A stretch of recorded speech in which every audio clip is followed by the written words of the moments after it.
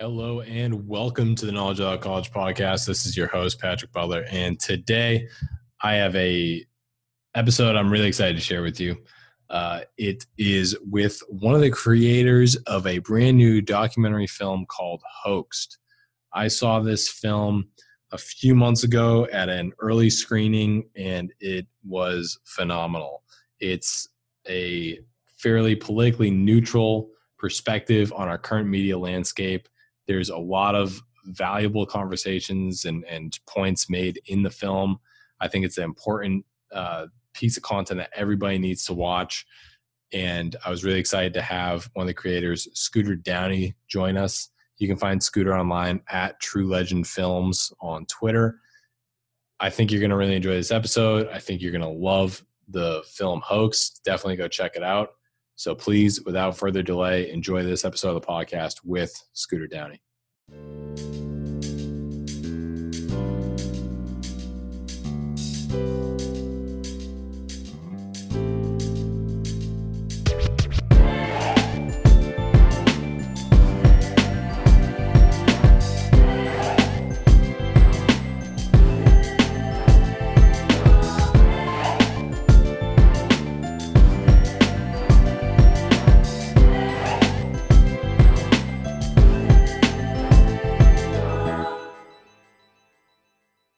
Hey, Scooter, thank you so much for joining us today. It's a pleasure to have you on the show. Absolutely.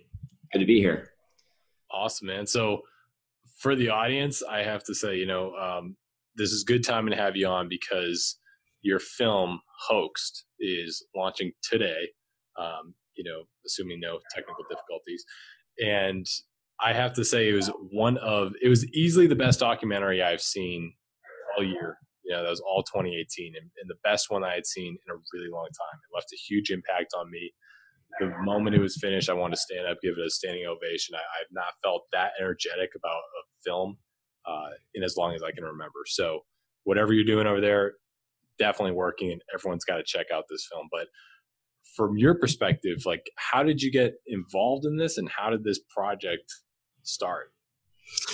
So I had worked with Mike Cernovich on a couple other projects. I had done some short films for him, editing, and he put on a contest to see who would be the director of Hoaxed. And so myself and many other people applied, and we made a fake trailer. And then Mike called me up and was like, "Hey, I want to offer you the job." And I was like, "Fantastic." And he's like, "And I'm going to offer it as well to another guy." I was like, "What? What are you talking about?" He's like, "Oh, we're going to have two directors." And I'm thinking to myself, this is crazy. I don't even know this other person. This is madness. But I was like, sure, let's do it. And then it turned out great. The idea of two people directing something together who have never met and have never worked together and aren't brothers is very unusual. But we ended up becoming really good friends and working well together. So we basically won a contest. And it was funny because we had both actually submitted to an InfoWars contest in 2013 and placed in the top 3 for that as well. So we're on the same wavelength. Gotcha. Wow, that's interesting. I actually did not know that at all. So it's just based off of the trailer that you submitted? Yeah. It was based on the fake trailer for what we want for Hoax. And was the idea always to be sort of about the media and about? Yeah.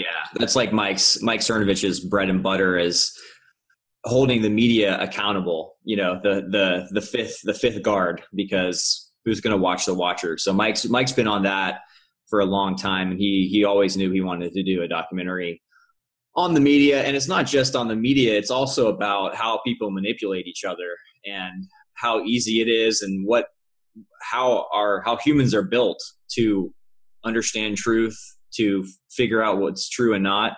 And so it's very topical. We are serving an underserved market, but I think it has legs beyond, in 5 years, if you watched it, you might not know all the information about this particular time period that we're covering, but I think it's universal enough that anybody, and we've had people that have been on the left and in the middle who have seen the film and they really enjoyed it. And even though they might disagree with several or many different things in the film, I think the way it's presented, they still really enjoy it. So that's really cool to hear, because it's so hard nowadays to actually connect with anybody on the other side. Maybe a film can help with that. Maybe we don't want to do that. Maybe that's not what we need to do. I don't know. But yeah. Yeah, I have to say that was definitely one of the parts that I appreciate most about it. I mean, I feel most of the time in the middle of the road, sort of a centrist. Yeah. And I watched it and I saw that this is something that everybody can watch, appreciate, understand, and gives them a new filter for looking at the media, looking at the latest news stories. And I think your timing for launching the film is also sort of it's interesting with all the events that have happened last week, where I think between the Covington Catholic students sort of being portrayed wrong by the media, and having that sort of blow up in a way that we haven't seen that often or that much. You covered a lot of really great examples of sort of like fake news and bad portrayals of people in the film. And I think this belongs right there with it. So I think you guys are really just striking the iron while it's hot right now. When did the whole thing begin? Because it sort of, revolves a lot around the latest election. When did the project begin? We started filming August of 2017, and then we were done by the end of that year. And then, so we spent 2018 editing it, and we more or less had a finish-ish cut at the end of summer of 2018. And then it's from that point, there's been a lot of time doing all the finishing and also trying to get the legal stuff and insurance and all that stuff. So yeah, it ended up being pretty providential, although, no one wishes what happened with the Covington kids to have happened. But now we literally got our insurance that day, and we're like, oh my gosh, this is crazy that this is happening at the same time. So it is a relevant topic right now, and I think it's going to continue to be, because the news media isn't going to get better. Like, it's not going to get any better as they start to continue to lose in terms of ratings. They're going to get more and more shrill. And yeah, the Covington thing is really interesting, because from my perspective, it's not just that they were slightly misleading or they framed things incorrectly or with a slanted bias. Like, it wasn't just bias. It was literally, they got everything about that story wrong. There was nothing factual about the story. In fact, it was actually the opposite. This guy's a Vietnam vet. Well, no, actually he wasn't a Vietnam vet. They're completely false. That they cheered this thing. No, they didn't cheer this thing. That he approached the guy. No, he didn't. He was approached by it was an egregious example, because usually they are able to, like, there is some kernel of truth, there's some aspect of truth to the stories that you see, but because of what they leave out or the way they frame it, it gives a different impression. But this was notable because there's literally nothing true about it. It was the complete opposite. Yeah, and I think it's really like this example, I feel, has hit the mainstream harder than anything previous to it. And I think it's sort of just like a growing thing. The more people that have this understanding of the way that the media is framing different stories, the more that this happens, more that events like this happens, the more that people will be keen to and observe sort of other bad reporting in the future. Tell me, did you have this perspective about the media before starting this project, or did your perspective on the media evolve while doing the film? I always say that my perspective was already pretty cynical about what media is on both sides, even on sort of Fox News and that side. But my view got extremely darker, and I have much more contempt for the media than I've had ever. And there is some sense where I do have a little bit more sympathy, or I can understand more after having made the film, because you understand what sort of pressures different journalists are under. I mean, a lot of these journalists, they're making no money. Like they're not making a lot of money, and it's not an easy gig. And, so there's some measure of sympathy that I have gained through it, but overall, no. I mean, it's so bad. Like it's so bad. So yeah, my understanding has gotten to where I have more contempt for the media than before. Got it. One thing that I really love that you guys do is you pulled together a very interesting group of people, a lot of which have a lot of controversy surrounding them. They're all banned from social media now. Yeah, like probably 90% of them. Yeah, which is pretty crazy, So how did you choose that roster of people? Was that something that was sort of preset when you went to make the film, or did you were like, hey, let's grab everybody that's yeah, I mean, Mike knew a lot of the people that were in the film, so he was able to reach out. But yeah, we reached out to a bunch of people on the left, on the right, in the middle. Like we asked a lot of people to be in the film, and we got a lot. Our cast is fantastic, but we got a lot of denial. Like that's the thing is, you want to have this whole thing of like, let's have a conversation. It's like great, like. A lot of people, I feel like, in the center and on the right are willing to have the conversation, but the problem is people on the left, they're not willing to have the conversation. Like they're not willing to sit down. And the one person that we did get to sit down, who's on the left in the film, and there's several people on the left in the film, but the one that jumps to my head is Hawk Newsom, who's a leader of Black Lives Matter in New York. And we treated him very fairly in the film, and we let his perspective be shown. He's a reasonable guy, so it wasn't like a big deal. But we would have afforded that same equity and care to anybody that we sat down with and respected their point of view. And it would have made it maybe a more interesting film. And I still think it's interesting already, but yeah, they're not willing to sit down at the table. So what can you do at that point? That's part of the challenge is if you're a filmmaker and you're making a film that's outside of the narrative spectrum that you're supposed to be on, then the people that normally they'll talk to anybody, they're not going to talk to you. So that was interesting for me, is to see who's willing to talk and who's not. Yeah, I find that really interesting too, because I mean, it's so weird to see the political transformation in the United States over the past couple of years. It wasn't that long ago that the left was, everyone thought of them as the more open-minded party. It's really just been in the past couple of years that you've seen sort of almost a switch in that, or a reversal of it, turning of the tides. Have you always had sort of the political beliefs that you do, or have those evolved over time, or? No, I changed my mind a lot. I have the horrible curse and gift to be able to look at other sides of the argument. And so originally I became politically active-ish, or even thought about politics at all after 9/11, because I was 16. So that's when I started following politics and the news. And because of the Iraq War and everything, I ended up being on the left in my teenage and early 20s. And I supported Barack Obama the first time around. But once he got into office, I had been listening to like leftist talk radio. And once he got into office, they just immediately switched from a lot of them were anti-war and stuff. But once Obama didn't really do what he said he was going to do, they started running cover for him. And I was like very disgusted by that. And I shouldn't have been surprised by it, but I was surprised at the time.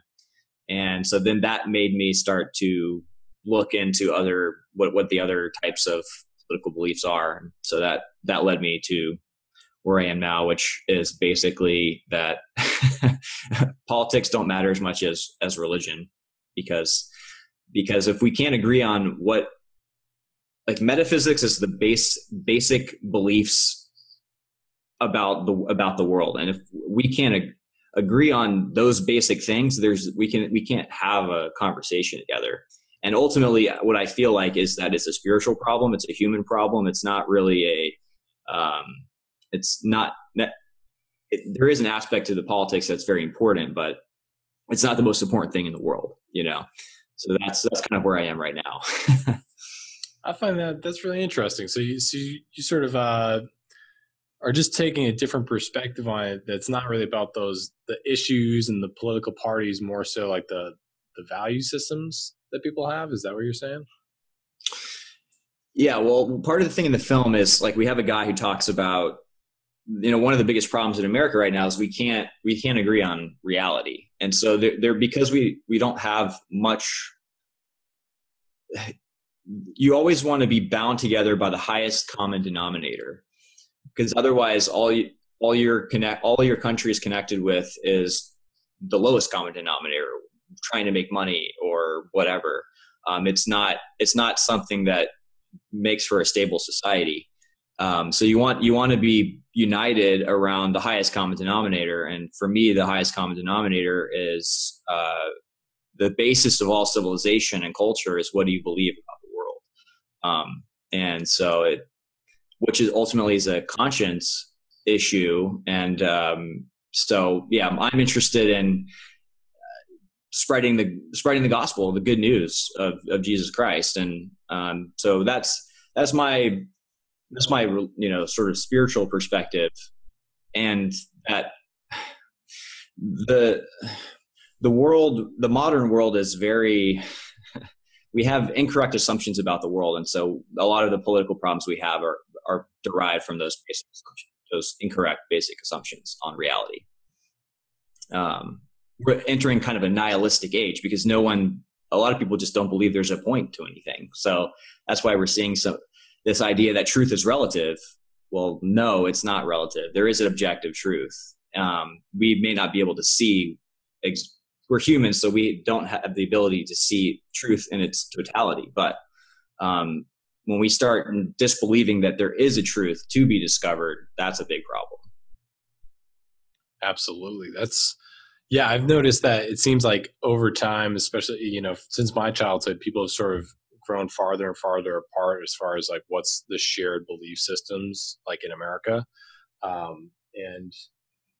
Are you familiar at all with that book Generations? Is that the Fourth Turning idea? Yeah. It's by those same guys there.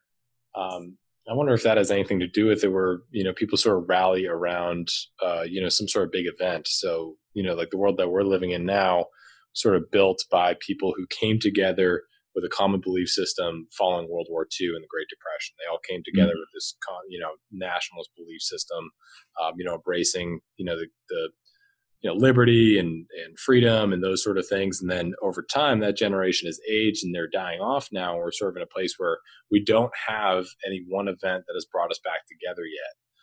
We're sort of floating freely. And that's why you have these different ideas percolating up that, if they were exposed to the objective truth, they would not exist. Like the rise in, we're seeing, socialist candidates getting a lot of attention in the Democratic Party, something that I think 20 years ago you could have never imagined. But it's that lack of sort of objective truth or that feedback from reality that's creating sort of these alternate scenarios that people are sort of pursuing these different, creating different value systems than they ever had before. It's something you see a lot in history. If you look at the rise and fall of different civilizations and different nations and cultures. Nations and civilizations have their own life cycle, and this is pretty consistent in that at the later stages of empire, the cult has either become corrupted or it's not as central anymore, and that's when things collapse. And so I do feel like we are, and people have been talking, a lot of even elites and globalists they understand this problem. But there is a sense in which America right now we don't say we're an empire, but the reality is that we are a global empire. And by any metric, since the 1920s, we have been on the decline. We see that no matter what metric you look at. And so I think part of the problem that is just, we're just in that life cycle right now. And the force of history is such that it doesn't mean it's inevitable, but unless we have, in my opinion, unless we have a spiritual revival of the kind that maybe you're talking about, where there is some kind of shock event, which probably be a negative event, it's going to be very, very hard to unite people and become strong again. I mean, that's why Trump's slogan, borrowed from Reagan, sort of, dialectically, does it make sense? Were we ever great? It's just the idea of like, there's something that we were that we're losing. And how can we get, we need to get it back, and we need to believe. And so that's why it's had such a good, that's why among many people, it's been inspired, as it was an inspiring phrase, make America great again. To others, of course, they have issues with it.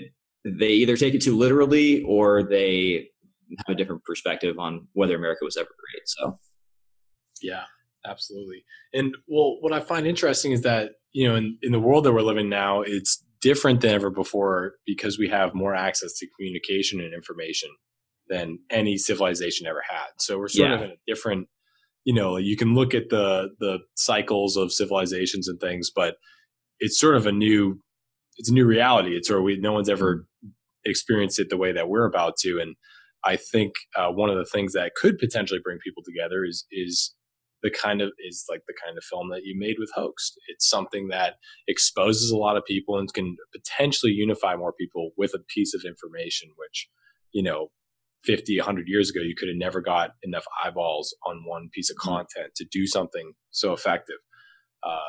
Is that some of your motivation for making the film, or are you more just sort of like throwing it out there, or what was ultimately the driving force for you? I think that, yes, I think that was definitely, we always had in our mind, we didn't want this to be just like red meat, as they call it. We didn't want it to just serve our base or our audience or our team. We wanted to challenge ourselves to make something that would have crossover appeal, that would make people think. And the next stage is going to be very interesting, because if the film does have any impact, then the dialogue that it creates, I'll be interested to see what kind of dialogue there is. And I know that it's potentially possible because of the people on the left who have seen the film and have really enjoyed it. So I hope that it does start a discussion of some kind, because if we don't use words anymore, then what's left after there's no words? Well, we all know what happens after that. So it's very, very important that we continue to talk to each other and, but speak the truth, always speak the truth. Absolutely. Of course. Tell me, what kind of, did you naturally find a good synergy working with your partner on this film, or did it take a little bit of time to get used to each other's styles? We had a few tiffs here and there, but I mean, for the most part, we had a similar vision, and, we decided early on the kind of style that we wanted. And we also had our DP, our director of photography, Justin Gum, who was fantastic. He did a great job. He was a good mediator when we disagreed on certain things. But yeah, I mean, we both, when we were editing, we were right there together. And I think we had like a board with all of the different scenes and topics that we had. That was the real challenge of the film, was it's such a big topic. What do you choose to include? What do you not choose to include? And so we would have long discussions about that. But yeah, no, we worked together so well that it's like shocking. Like, that's why I'm like, God must have been part of this in some way, because there's no other way that, we could have gotten along as well as we did. It's a divine creation then. Yeah. What, do you think you guys will continue to make films together? Yeah, I think so. I think it is good to have one person with the ultimate decision making power, whether that's another producer or whatever. So we will probably do like a joint kind of producing directing situation, or I edit too. We both edit, so yeah, we're already working on stuff together. So I think it's going to be a long partnership, because there's just not that many people who are in like whatever field that we're in. Like there's just not that many conservative Christian filmmakers out there. So we're kind of the only people in the game at this point. There are a few others, but it's just like it's a small pond. So we're all going to probably be working together as long as there is work. That's really interesting. I didn't really think of it like that. I could imagine, especially out here in Los Angeles, you guys might be a little out of place. How does that work? Like sort of when you interface with other people in that industry? I don't, so I did for, I was in I never really broke into the film industry proper here. I've always been more on the independent side. So yeah, I mean, there's no way like those doors, if I was interested in those doors are closed, because you can't even say like, I know a lot of Christians in the film industry, and they have to keep it under wraps. Their religious beliefs. If you lean to the right, yeah, you got to keep that. You got to keep that under wraps. There are a lot of secret conservatives and secret Christians in various parts of the industry, which are spies and saboteurs. They do connect together, but yeah, you're just going to be blackballed if you're on the right, or if you're a Christian. So, but that's okay, because now, like you said, like it's a different ballgame now. You can directly connect with your audience. It doesn't really matter, and it's gotten a lot cheaper as well. So, I'm looking forward to continuing to. I mean, ultimately, I just want to make movies. Like it's not like it is a high calling, but it's sort of like just I just want to make movies. I'll do it I would work with people no matter what their political or religious beliefs are. Like it doesn't matter. Like let's just make movies. Yeah, I'm with you, man. That's awesome. Did you always have that ambition, or is it something you've always had throughout growing up? Yeah, I started making films in high school. I was on like the school news show, and it was like right before YouTube came out. And so I was making little short films and showing them to the school. And that was when I kind of fell in love with it. And so I went to film school, and then after film school, decided I was going to make a feature film with my friend, and we raised the money for it, made it. And that came out in 2012. So this is my second feature film. So it was a long kind of gap in between, but, hopefully the next one will be like next year. Gotcha. Okay. Well, one thing that I find really, and you sort of touched on this with the film industry, it's in the, sort of current environment, it's probably cheaper than ever to make a film, probably requires less equipment, less people than ever.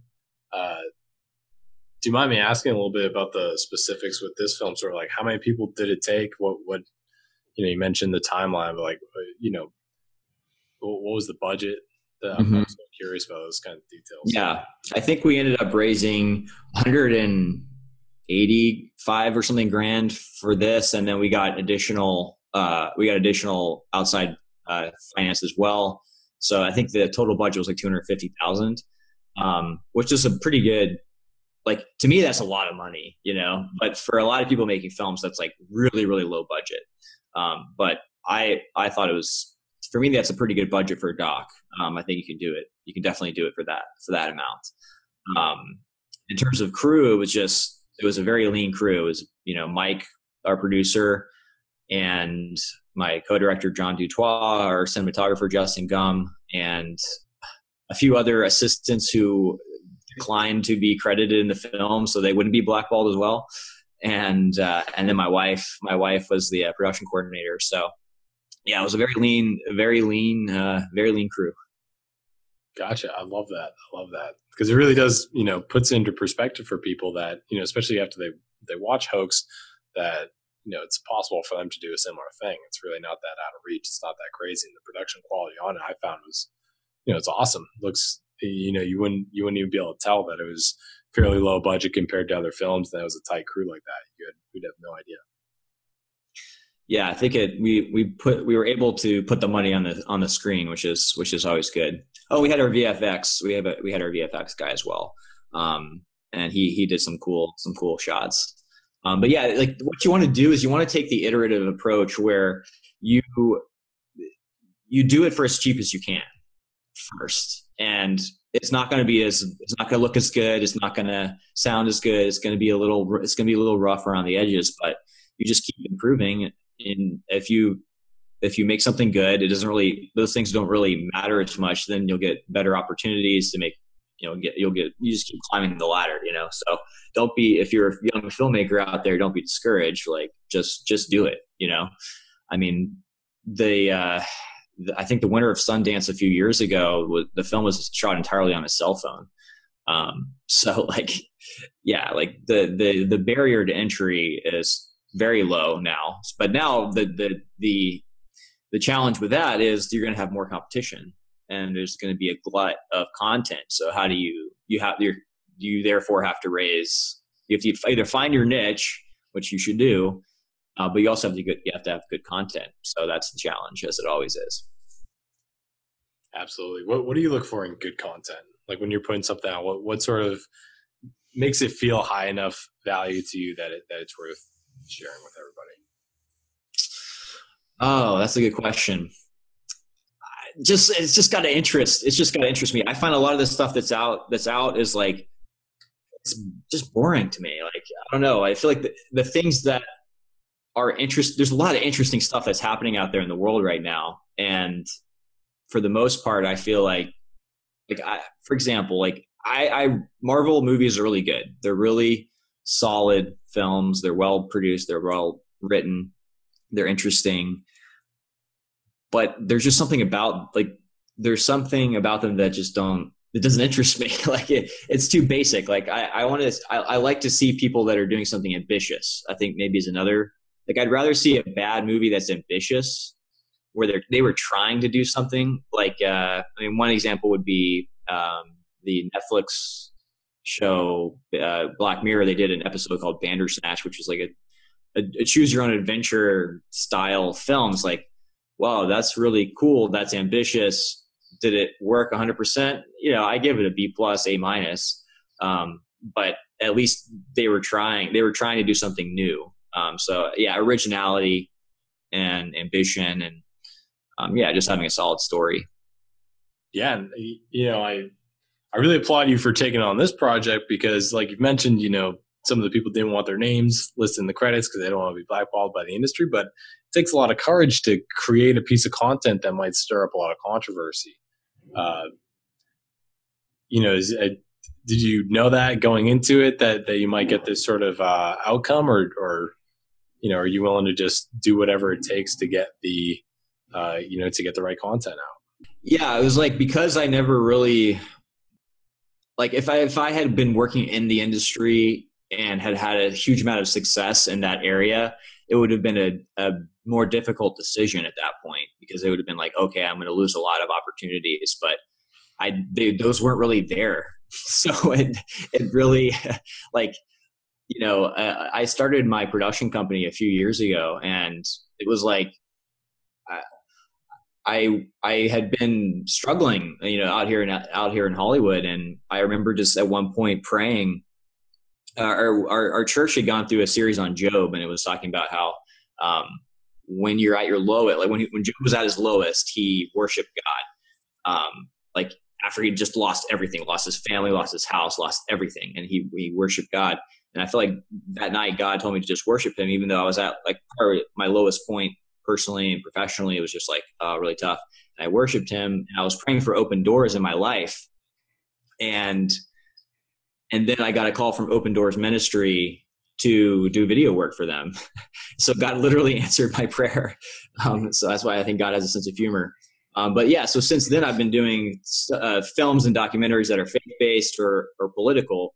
So religion and politics, those things are not things you usually make films about and expect them to be popular. So it's just sort of always been in my DNA to do things independently outside of outside of the system. So by the point that I was deciding whether to do the film, it wasn't even a question of like, oh no, this could be controversial. Like, the most important thing in the world that we live in is to just tell the truth, always tell the truth, no matter if that's offensive or if it is deemed controversial. Just telling the truth is the most important thing you can do. Absolutely. Love that, of course. I wouldn't even have known from watching the film, sort of how religious you are. Have you always sort of had that level of deep faith, or is that also something that might have evolved over time? No, it definitely evolved over time. My story was that when I was 16, 9/11 happened. So at the same time I was awakening to a political consciousness, I started thinking about death, because I was like, oh shoot, I'm going to die someday. I should probably think about what I think about, religion. And so I went to church that Sunday, and they were ready, they were ready for everyone coming in and having questions, and they preached the gospel, and I accepted Christ, and I was like, oh, he's offering eternal life. Like, okay, I'll take that. Because I have that mind of like, I'm always interested in looking at different sides of the argument. I got into apologetics, which is a Christianese lingo word for giving a defense of the faith and looking into some of the tough questions that skeptics ask, which are legitimate. And as I did that, in addition to having like personal traumas and just being in a college environment, I ended up falling away from the faith. And by the end of college, I was like an atheist. This was kind of at the time that the new atheist movement was happening. So I was like reading a lot of their literature. And what's the new atheist movement? I'm not familiar with it. It was kind of like, I guess around 2005 to 2011 was probably their biggest like year. Like Richard Dawkins was a big part of that movement. Sam Harris. There were like a few like influential public figures who were promoting atheism pretty heavily, and they were promoted in the media and stuff. And so that was the movement. And so yeah, I became an atheist. Ended up becoming a Christian later on. So I was an atheist. Then I started dabbling in the New Age. And taking hallucinogens and being like typical California hippie. And that led me ultimately back to Christianity after I explored that. So yeah, it's been a journey. That sounds like quite the journey. It sounds, especially, you throw, some hallucinogenics in there. I'm sure that also amplifies things. There's a saying that if you just like, the fool has to persist in his folly. If a fool persists in his folly, he will find wisdom, which I think is true. And it's the idea that like, I was searching for truth, and I went through all the, I ended up being a nihilist, hedonist, like I was embracing the different ways to look at the world fully, like all the way. And eventually when you do that, and I believe I did, I found the bedrock truth. And that's where I am. But yeah, I don't like when Christians are very, like holier than thou or anything like that. I'm just like I'm a normal person who's been forgiven. I'm a bad person who's been forgiven, who's been given a new nature and is trying to be, and trying to follow Jesus and be like him. So I'm not saying I'm better, or I'm advanced spiritually than everyone else. I'm in the same boat. I've just been saved. That's it. Got it. That's awesome. Does your, so were your parents like religious like this as well, or No, we were kind of like growing up, we were Easter Sunday, Christmas Christians. We'd like show up for Easter and enjoy the eggs on the on the ground in Christmas. But it was not like they laid enough seeds that it probably helped me accept accept that there is a God. I believe there was a God, growing up, but I wasn't like a practicing Christian. And then they weren't, they were just kind of, like normal Christians. And then now they're fully on board as well. Interesting. That's really an interesting story because, I feel like in the, current political climate, people are moving farther and farther from religion, closer to atheism, like more so than ever before. So to see sort of the pendulum swing back around, I think that's really interesting, especially when you compare it to the work that you're doing. Yeah. I mean, the overall trend is definitely, New York just legalized late-term abortions. So we are definitely, as a country, we're moving away from Christianity and more. I live in LA, so there's a lot of spirituality here. I think that's where the general trend is. And, a lot of it does have to do as well with failures within the Christian church. We all know about the different scandals that have happened. So it's both something that's been weaponized, I think, by different institutions. So it's not entirely organic. It's also happening on a spiritual level, but judgment begins in the house of the Lord. So we have a lot of times have failed as Christians. And so I think people see that. Like I saw that growing up, like, oh, I'm just sick of these hypocritical Christians, and so I think but now I think I think there is a little bit of a resurgence where people are seeing what happens when we lose that mooring, and we see how society is at that point. And so when you have a spiritual vacuum, it will be filled up by something.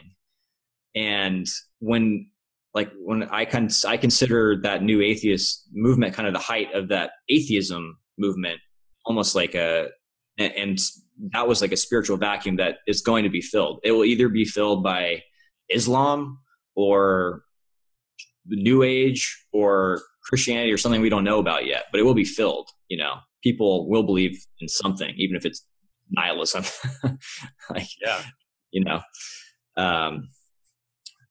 So it is countercultural though. It is now there's still a majority of Christians in the country, according to the polls. But it does feel, especially me living in California and living in LA, it feels countercultural to be a Christian. Yeah, it definitely, you definitely don't fit the mold for the typical, sort of California filmmaker out here. So but I'm a hippie at heart, the California rubbed off on me. Where are you from originally? Kentucky. Oh, cool. Yeah. Okay. Cool. Kentucky. Yeah. Southern boy. Nice. That's all very interesting stuff here. So when it comes to, so first off, where can people find Hoax when you launch it here? So we're on YouTube tonight. We're going to premiere the first 15 minutes or first 10 minutes for free on YouTube. So you can join that. Just go to Mike Cernovich's YouTube channel, and you'll find it on there. And then the film will be released tonight on Vimeo. So you'll be able to pay for it on Vimeo, rent it, and watch it there. And then from there, we're going to do a theatrical platform release using a program called Tug, which basically crowdsources theatrical showings. So if you live in a city and you want to see Hoax in theaters, and you have enough people that sign up and say, yes, I want to see this in Omaha, if you reach 100 people, then Tug will release the film into your city in theaters. So we're going to kind of do a crowd-funded theatrical release, and then we'll also eventually be on iTunes and Amazon, and we'll see about Netflix. And that'll be in the next month. Fantastic. That's awesome. Well, again, I really applaud you for this work that you've done here. I, again, thought that this film was easily the best documentary I've seen in a really long time. Can't remember the last time something really hit home as hard as this. Do you have any final asks or requests of the audience before we wrap up here? Any sort of takeaways you want to leave them with? No, I just thank everyone for listening, and go see Hoaxed. Cool, man. Where can everybody find you online? I'm on Twitter at True Legend Films, and that's pretty much it. Awesome, man. Awesome. Well, I really look forward to your work in the future. I hope everyone listening goes out and checks out Hoaxed. You will not be disappointed. And again, thanks for coming on, Scooter. I really appreciate it. It's been an honor. Thank you, Patrick.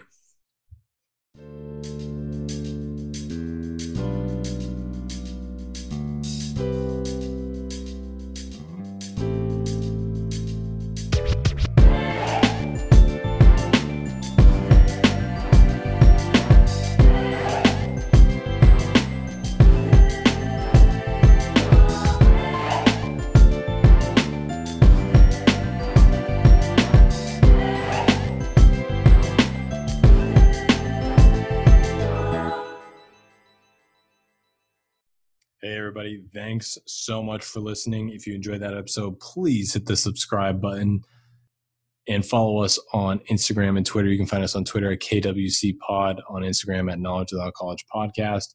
You can find me, Patrick Butler, at Patrick Butler00 on Instagram and Twitter. I encourage you to send over any feedback you have. If there's any guests you'd like to hear on the show, any topics you'd want to hear discussed, I want to know about it. I want to hear your feedback and opinions. So please help me make this a better experience for you. And I look forward to hearing from you. Have an excellent day, and thanks for listening.